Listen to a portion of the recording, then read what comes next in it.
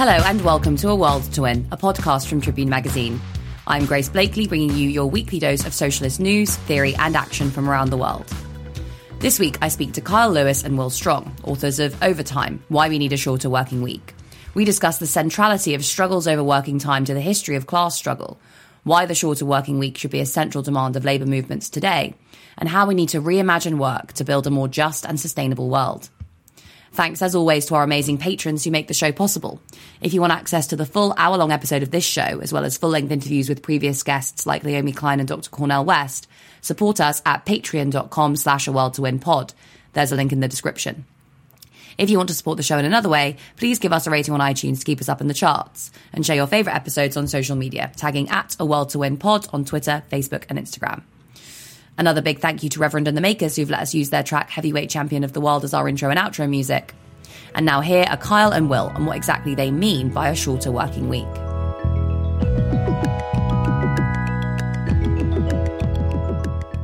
Hello, Will Strong and Kyle Lewis, and thank you so much for joining me on this episode of A World to Win. How are you both today? I'm good, thanks. Good, thanks, yeah. Thank you for having us. Good. It's great to have you both here. So let's get straight into it. We're talking about your book, Overtime.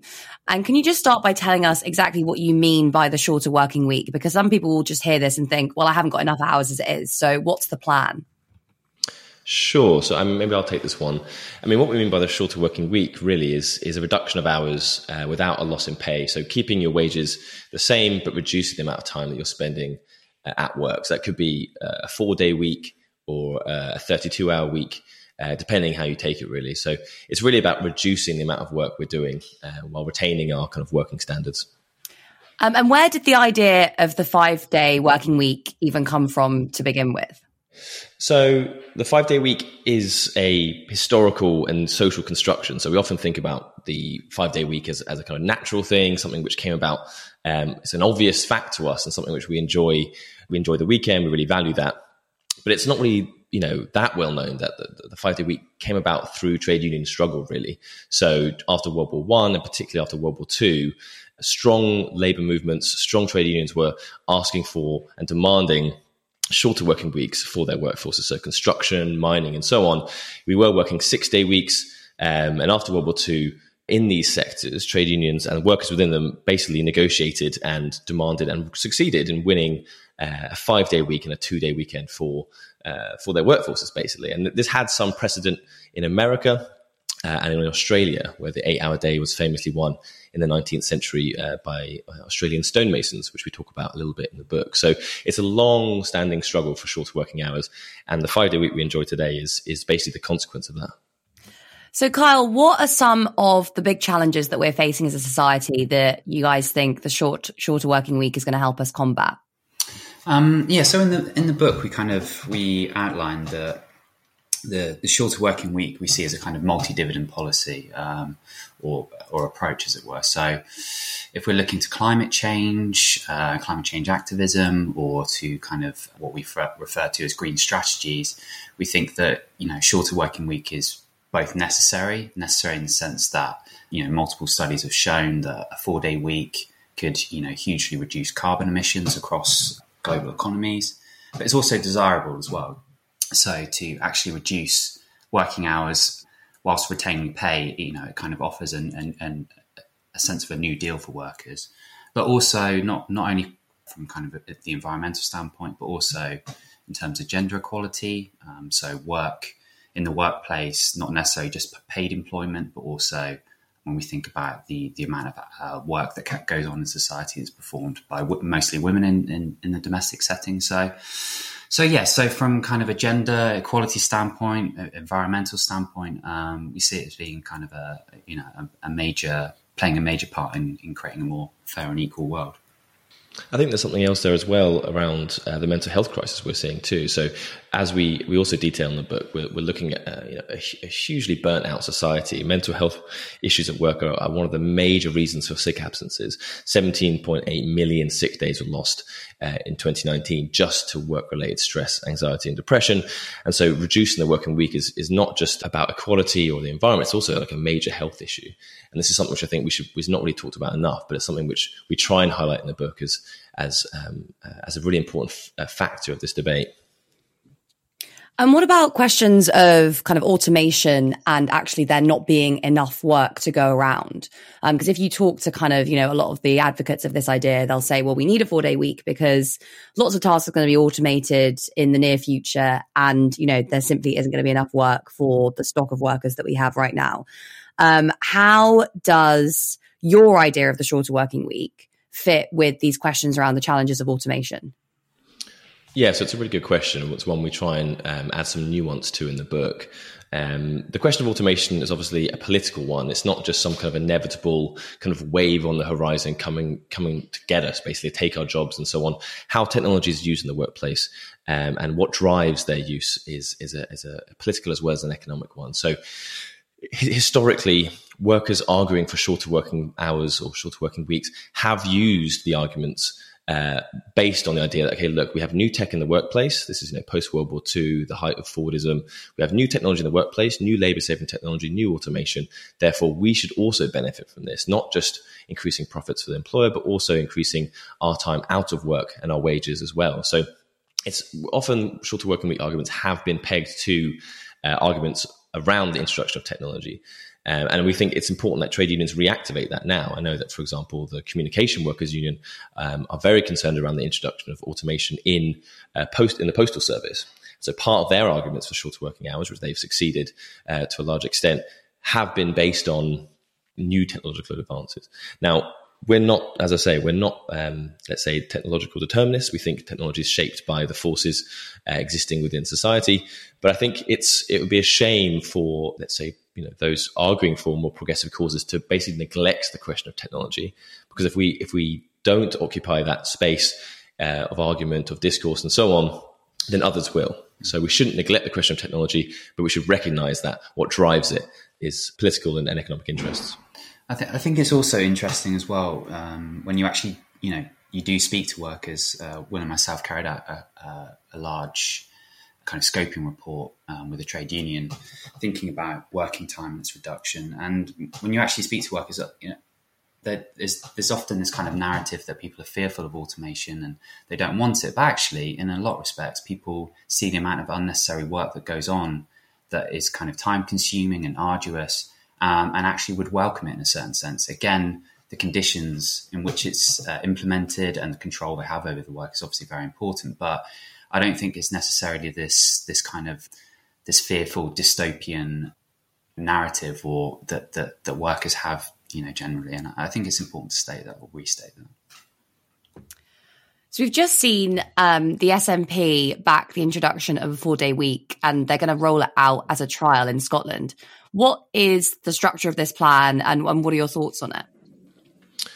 So the plan itself hasn't been fully detailed. There's been the SNP have budgeted for kind of a trial being run. It's about £10 million. And obviously many voices are saying that needs to be increased in order for the trial to be kind of robust and dynamic enough to yield decent results. But it's a really progressive step in the right direction. I think it's the second year in a row that the SNP membership have voted overwhelmingly for a 4-day week as one of the key policy planks in the SNP's armory, really. So I think that's really progressive. And actually, we've been, as Carl just mentioned, we've been working with the PCS trade union in Scotland. We just published a report, which was a large scoping exercise involving workers from the civil service, asking about the feasibility and desirability of shorter working weeks. And we had an overwhelming response. It's a really interesting set of conversations and workshops around how this could transform their lives, their working lives, as well as their lives outside of work. So in some ways, the conversation around the shorter working week is most advanced in Scotland now, both in terms of the party or the government kind of backing it, at least in their manifesto, but also in terms of the workforce really coming to the 4-day week as one of their main policy pushes. So it's a really exciting time, and I think we're going to stay abreast of how it goes there. Yeah, and interesting as well, there has been kind of the SNP have made attempts at kind of coalition building with the Green Party, and the Green Party, in Scotland have really backed the introduction of shorter working weeks. So again, there seems to be kind of political will for it to happen there. So yeah, it'd be really interesting to watch the developments. Where else have we seen the adoption or the trial of a 4-day week, and how's it worked out? So we've seen it in kind of multiple companies. So adopting 4-day weeks. So Will and myself, as part of our kind of remit autonomy, we've helped companies implement and trial shorter working weeks. So that's been from kind of trade unions, from kind of small startups to housing associations. So there's seen, and not only in the UK, across the world, we've seen companies adopting shorter working hours and taking it on full time. But not only there as well, there was a recent report in Iceland, which took on, it was over 2,500 workers, so over 1% of Iceland's workforce, reduced the hours down from 40 hours to 35 to 36 hours, and had it's a huge success.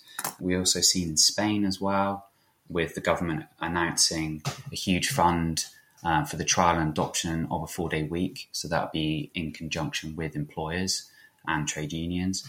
So it really is a kind of idea that's taking off around the world. I would say what's interesting, particularly exciting in a way around the Iceland trial and the study which we published around it and it's an interesting kind of conversation around there being a trial and then backed up and followed up by trade union activity there, is that once the trial had been completed, trade unions in both the public and the private sector then negotiated new contracts for 86% of the workforce in Iceland. So not just the public sector, but the whole workforce, 86% of them. And these new contracts either had new shorter working hours baked in, or they gave new mechanisms by which employees could negotiate for shorter working hours. So that's a huge step forward. And I think it shows that there can be a kind of two-step approach of trials and then trade unions acting on the results of these trials. And that's something which I think might be replicated going forward.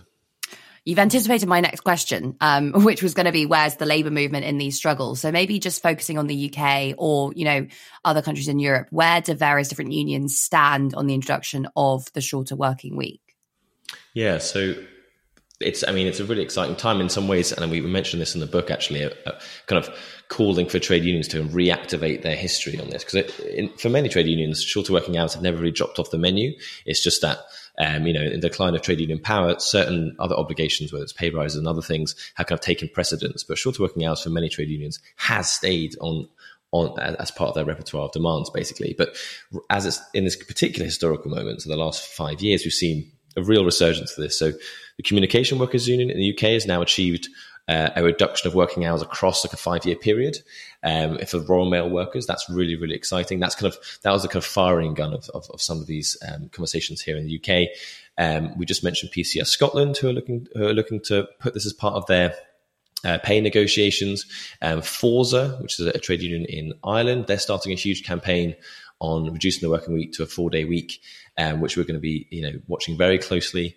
Of course, IG Metall in Germany have negotiated a variety of working time reductions and pay rises as part of that set of negotiations. So that's really exciting. And of course, there are a number of independent campaigns which kind of dovetail with these trade union campaigns. So the 4-day week campaign in the UK, as well as Ireland, as well as Germany and abroad. So it's an interesting mix of the labour movement waking up to this, but also more kind of social campaigns kind of dovetailing with it. And I'm sure we'll see more coming out. I know that, for example, Sharon Graham, the new head of Unite, she's written before many times around the shorter working week being part of the kind of set of demands that we need to be making in an era of technological innovation, in an era of climate change and so on. So I think that's an exciting thing to watch, to see how these larger unions are really going to move on this. You obviously work with organisations at Autonomy to help them introduce a shorter working week. What are the impacts that you've seen both on workers and on the businesses that you've worked with? It's been kind of a huge success, really. All the trials that we've kind of carried out, is the tendencies or the kind of impacts that we see from a worker's point of view. Massive reduction in kind of stress, in work stress, much better work-life balance. People feeling they have kind of more control over their work, just feel better rested as well. From the employer's point of view, they've seen, again, a kind of big uptake in productivity. So again, that's something we kind of try to emphasize when we work with companies, is that, there is nothing kind of steadfast about productivity, and to actually, instead of kind of, trying to squeeze the worker and to try and implement a kind of culture of hard work is staying at your desk for as long as possible, try and see the benefits of actually thinking about that the other way, and thinking about if you give staff more time off, they're better rested, they actually, perform, as it were, better at work. And also then from a kind of retention and recruitment standpoint, companies are seeing the massive benefits in doing this, because obviously it allows them to advertise this. It's seen as a kind of, very advantageous for companies to give workers the same kind of rate of pay, but working, say, a 4-day or 32-hour week, especially for companies that might not be able to compete with the larger salaries of the big players in the sector. So, yeah, they're the kind of main benefits that we've seen from the trials. I think this is an interesting point, right? Because a lot of more moderate voices would advocate the introduction of a 4-day week based around these considerations of productivity. So it's going to boost worker productivity. And we see this as well in the tech sector with, the kind of tech bros saying, oh, well, automation's coming for us, so we need to introduce this, and also it will make our workers more productive. If we've got all of these kinds of voices saying this is something that we need to do, can it really be that radical? Yeah, I mean, it's a good question. I think it's something which as we move towards shorter working hours or more, this conversation grows. It's something which needs to be reckoned with in some sense. I think straight off the bat, and I think in our book, we make it very clear that there is an argument that perhaps the strongest argument is about freedom, about free time, a value which we can probably all get behind. And it's not just about a freedom for, a few people, a few first movers, a few quite good employers compared to, let's say, the Amazons of the world, or the kind of the sweatshops and so on. We want to make clear that this is an argument for all workers, everyone who works, that a shorter working week is desirable and has to come about. Now, I think it shouldn't be sniffed at that some companies are doing it nonetheless. So I think it's important that there are precedents, that there are first movers. That's always going to be the case when new ways of working, new ideas about the future of work come into being. There's going to be that fact, basically. And I guess we shouldn't necessarily think of capital as one giant homogenous blob, but instead, there are employers, whether they're NGOs, charities, or firms in the private sector, who do want to create decent working conditions for their workers. That shouldn't be sniffed at. I think that's important to necessarily encourage. Having said that, yes, this is why it's so exciting that trade unions from let's say in the public sector or in all sorts of different sectors are kind of reactivating this demand, and that's why that's the kind of scale that we want to be seeing this at. So we see it as a kind of at least three-pronged kind of strategy here. You've got first-moving employers, really like progressive employers. You have trade unions pushing it across sectors and across workplaces, and really the kind of reactivating that trade union demand. And then thirdly, you have governments basically enabling it, creating whether it's new legislation, whether it's, as Spain are doing, raising money to fund trials and so on. That kind of three-pronged strategy is really, it seems to be the most effective. So it's not just about tech bros, it's about moving the whole society towards it. A lot of the kind of examples that you mentioned are all states or unions based in the global north. Is this struggle relevant to other parts of the world where many workers don't even have a 5-day week because they're maybe not in formal employment? Yeah, I mean, there's two ways of answering this in a way. If you talk about relevance, in one sense, it's not relevant in terms of it's not even on the menu in many of these countries. In terms of the demands put forward by labour movements and social struggles in these countries are for sometimes more basic things, such as a decent living wage, decent housing, things like sanitation and public services. On the other hand, we have to acknowledge that the shorter working week in places in the global south, and where a lot of the world's manufacturing production and so on is carried out, is incredibly relevant, just because these workforces work the longest hours in the world. So shortening the working week is more of a health issue, more of an economic issue, and more of an injustice and an inequality issue there. So it's something which, when families are working kind of back to back around the clock, let's say in a garment factory or a textile factory and so on, that is a conversation around working time. And that's something which is there's a huge inequality between working times of the south and the north. That's the case just as much as it is the case around pay and so on. So I think it's both something which is kind of not really front and center of our working struggles in many places, but nonetheless it's entirely relevant. So that conversation and that struggle is there to be had, basically. And I think it's important to to think about the way in which I think there's a kind of liberal mindset that thinks that we, especially in the global north, came to a kind of 5-day working week with 2 days off. That this came about through the kind of liberalisation of the markets and through good employers doing the right thing. Whereas when we actually look to the history of the labour movement, we see that it was a struggle, and these were hard-earned wins, and that the kind of working hours that a lot of people endure in the global south today, these were the same working hours and the same kind of poor working conditions that people in the global north, especially in kind of Victorian England or the UK, had to endure as well. And that only came about through through organising, through the labour movement, and by putting the reduction of the working week, front and centre of their demands. So I do think it's really important to kind of state that. Mm-hmm. That brings us nicely onto our next question, which is, why do you think that the fight over working time has been so central to the history of class struggle? And relatedly, why are these struggles so kind of important to capital? And why is winning these struggles so important to the functioning of global capitalism? Yeah, I mean, I always think it's interesting to look at, if you look at, for example, lists of the wins that trade unions and worker collectives have won over the years, the majority, and maybe I wouldn't say the vast majority, the majority are basically around time away from work. So things like pensions at the end of your life, maternity leave, paid holiday, weekends, sick leave, things like that. These seem obvious to us, but if you think about it, that is just about having secure, materially supported time outside of work in order for people to pursue their interests, family, friends, and so on. So that's something really important to remember, that if you just simply looking at a list of achievements. Now, historically, since the start of capitalism, since the start of industrialism, shorter working week's been front and center simply because, well, at least primarily because of the working conditions within factories, within workplaces. So once you're congregating workers into huge factories, working them to the bone with excessive hours as well as horrible conditions, it's immediately, almost kind of imminently generated that we need to have more time away from this place. Basically, we're working for an employer. The conditions are bad, and actually, who's profiting from this? Really, it's not us. So we need to limit the amount of time that we're in the workplace, and this is something that Marx knew very well, and that's why he has a chapter in Capital simply on the fight for the working day and why that came about and how that came about. And so I think it's both the conditions within the workplace, but also simply about the relationship of employment. So what is employment? It's effectively renting ourselves out for a certain amount of time in order to, for return for a wage, basically. So that relation itself is a relation of unfreedom.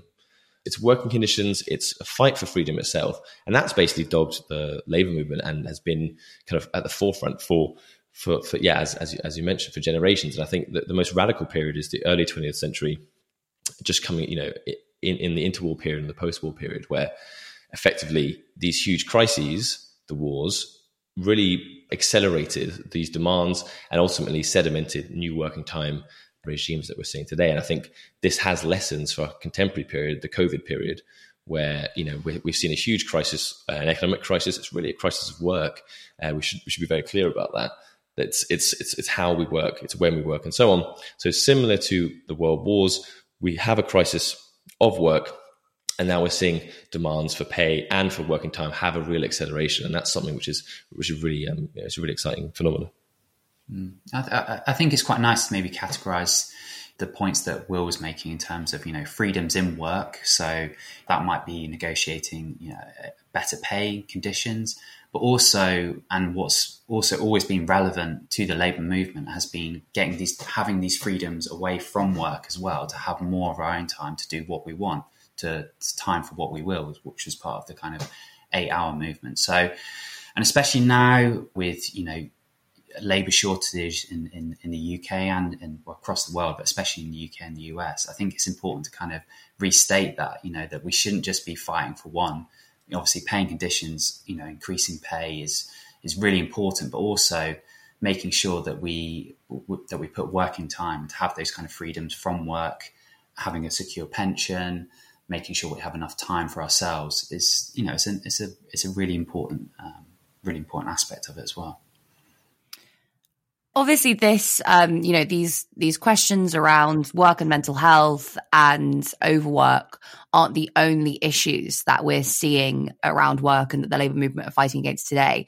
We've also got a load of other questions around precarious work, around, the gig economy in the UK, things like fire and rehire, and of course, long-term low wages or stagnant wages. How's the struggle over working time linked to these other struggles? Well, I think you can see from both ends there's a kind of polarization. So for some people, they experience underemployment, like you say, from kind of gig work to being on 0-hour contracts. And then the other side of it, we see, people being very much overworked as well. So I think there's a conversation to be had in terms of how much kind of necessary work needs to go on in the economy and how can it be redistributed, so that we all kind of we have enough work, but not too much of it as well. Yeah, that's a good point. And I think, as you say, Grace, it's the shorter working hours kind of demand, the demand for a 4-day week isn't a silver bullet. So can't speak to every single issue, but it does have some relationship to the kind of deterioration of working conditions in other employment contracts or working contracts. So, for example, if you do improve working time conditions in the standard employment labour market, and so if you tighten up the market, reduce the working week, and create more opportunities, and there will be a certain amount of employment created, jobs created due to the kind of reduction of labour being carried out, then that does affect workers in those, or involuntarily in those gig economy jobs, in those precarious jobs. So they'll have greater opportunity to join the more standardised kind of labour market, have better conditions, and so on. So it's not these two labour markets aren't operating in isolation. So you shore up one, you create better conditions in one, then you create more opportunities. So those who don't want to be in the gig economy but have to be by necessity, they can kind of make that transition. So it will be something that benefits everyone, even if you're not necessarily affected as someone who's self-employed directly. And you talked about this a little bit earlier, but can you tell us a bit more about how the fight over working time is linked to feminist struggle? Sure, yeah. So what we argue in the book is basically there's at least two main reasons why the shorter working week has been and continues to be part of feminist struggle, basically. And that's on the one hand because in general, if you count employment, so work in the labour market, but also the unpaid work at the home, food prep, childcare, looking after relatives and so on, women do a greater amount of work, sheer amount of work than men in general. So women do 60% more housework than men. And so the idea of reducing the working week, whether that's reducing employment or redistributing the unpaid work, that's been a primary concern for feminist struggle, feminist groups and so on for decades, basically. So that's why it's front and center. But then secondly, if you look at female employment in the labour market specifically, so just focusing on that area of work, women tend to work in jobs which are more stressful. So the public sector work, whether it's care work or teaching, for example, those jobs tend to have worse conditions, worse pay, and so on, and tend to report greater stress, basically. So reducing the working week across the board, particularly in these sectors, will be of benefit to women primarily. So for those two reasons, overwork in general, but also working in jobs which tend to kind of create greater stress, it means that shorter working week is particularly relevant to women. I think that's an important point that Will picks up on there, in that the introduction of a shorter working week could hopefully create the conditions or the possibility for creating that cultural shift in which work is redistributed or distributed more evenly across the genders. I give the example when it came to for me growing up, I thought it was perfectly normal for my mum to work a full-time job as a nurse and then come home, do pretty much the vast majority of all the cooking and cleaning, and then help me and my brother out with our, homework or whatever. That was, whereas my dad just did his job. So just reducing the working week won't be enough in itself, but hopefully it can create the conditions where we start thinking about the cultural shift that's needed and how we kind of redistribute all the work that goes on in society, not just the kind of the work of paid employment. Mm-hmm. The pandemic seems to have really shifted the conversation about working time. Why do you think that is? And do you think this is going to be a lasting change? I think is one of the main reasons is due to the adoption of home working overnight. I think for a long time, there was these kind of big back and forths in the academic literature about whether home working could be done on this kind of scale. And it was very kind of undecided. But the fact that it kind of happened overnight, and we saw this kind of massive change in the way we worked for a lot of people, obviously not all workers, but for a lot of people, I think kind of opened up the possibility that, hey, the way we work, can it be very different? So I think that's been kind of one of the main reasons for it. And people have started kind of questioning a lot of the negative working conditions that we encounter. So it's definitely kind of opened up the debate, and we've seen at Autonomy, more people kind of interested in thinking about working time, its reduction, and yeah, so that's one of the kind of main reasons, I think. I think Carl's right that the kind of genie's kind of come out of the bottle, as it were, around remote work, and that's opened up all sorts of conversations about how we work, how long we work for, and so on. I think the way that this will create lasting change is basically if trade unions and workers of all kinds basically demand and speak up about what they want from this. So we've seen, for example, Prospect Union asking and putting forward the right to disconnect as a demand for all kinds of workers, the right to basically be able to switch off at the end of the day and not have to answer emails from your employer, which I think is incredibly important during the remote working era, during the COVID era, where a lot of people are, working from their living room, finding it hard to switch off because it's just them and their laptop. And so things like that, I think when now the trade union movement has played such a role during the COVID era, I think it would be, it's crucial that demands such as the right to disconnect, demands for shorter working weeks, and demands for control over working conditions really keep up with the changing nature of work itself, because there will always be demands from the employer side in certain sectors for the return to the office, for example. Real estate is an important asset, and the office environment is one of often it's control of workers and so on and so forth. So there's a reticence on the part of many employers we don't think should be counted as good employers. There's a reticence to allow for these new freedoms, these new controls that people might have over their work to continue. So it will require pushback from workers themselves. So we're going to see, obviously, a lot more people working from home, as you've just mentioned, and this is a shift that's taking place across a whole number of industries. Do you think that on balance, that's a positive development, seeing a lot more people working from home? Or, are we going to see a stepping up of kind of surveillance of working within the home?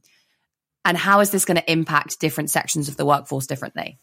I think we have to be careful in terms of labeling working from home, especially under the remit of flexible working, as necessarily being a win for workers. Because with flexibility, as we see, it goes both ways. There's flexibility for the employee, yes, in certain contexts, but there's also flexibility for the employer. So we have to realize that it creates the kind of normalization that wherever you are, you can be working. And I think that can be problematic. On top of that, like you say, we're already kind of seeing the more kind of surveillance aspects of home working. And the fact that people actually working from home for a vast majority of time can have kind of negative impacts on mental health. It really does kind of blur the line between work and private life. So as Will touched upon earlier, having the regulation and policy oversight to make sure that you can disconnect from work, I think is going to be really important. Yeah, and I think Kyle also mentioned earlier that we should recognise that not all sectors work from home. Obviously, a lot of work involves in-person services, and so the right to disconnect and these issues around remote working are much less relevant to those sectors. So those workers will be looking for other things to improve their working lives after the pandemic, better wages, decent sick pay and so on. Basic things which we need to really get right in this country.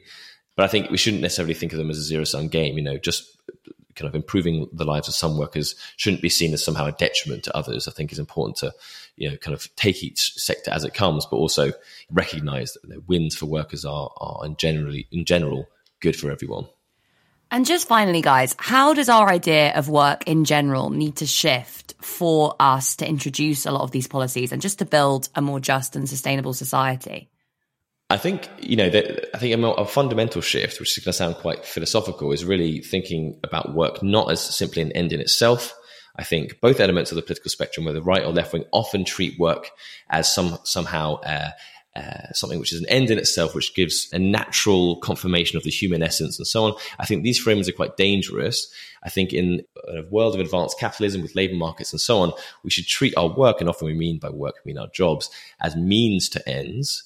So instrumental to our achieving whatever purposes we might have, whether it's just our health, whether it's other pursuits which are beyond just earning a wage. I think making that shift from thinking about work or our jobs as ends in themselves to means to ends, I think that's just a fundamental shift which kind of does need to happen. And we are seeing that. So I think what's interesting about our particular historical moment is the further degradation of work, basically. So we're seeing the precaritization of work, the creation of what some people are calling a precariat, the kind of stagnation of wages and so on. These conditions are not conducive to a huge glorification of work. They are conducive to a disillusionment with jobs.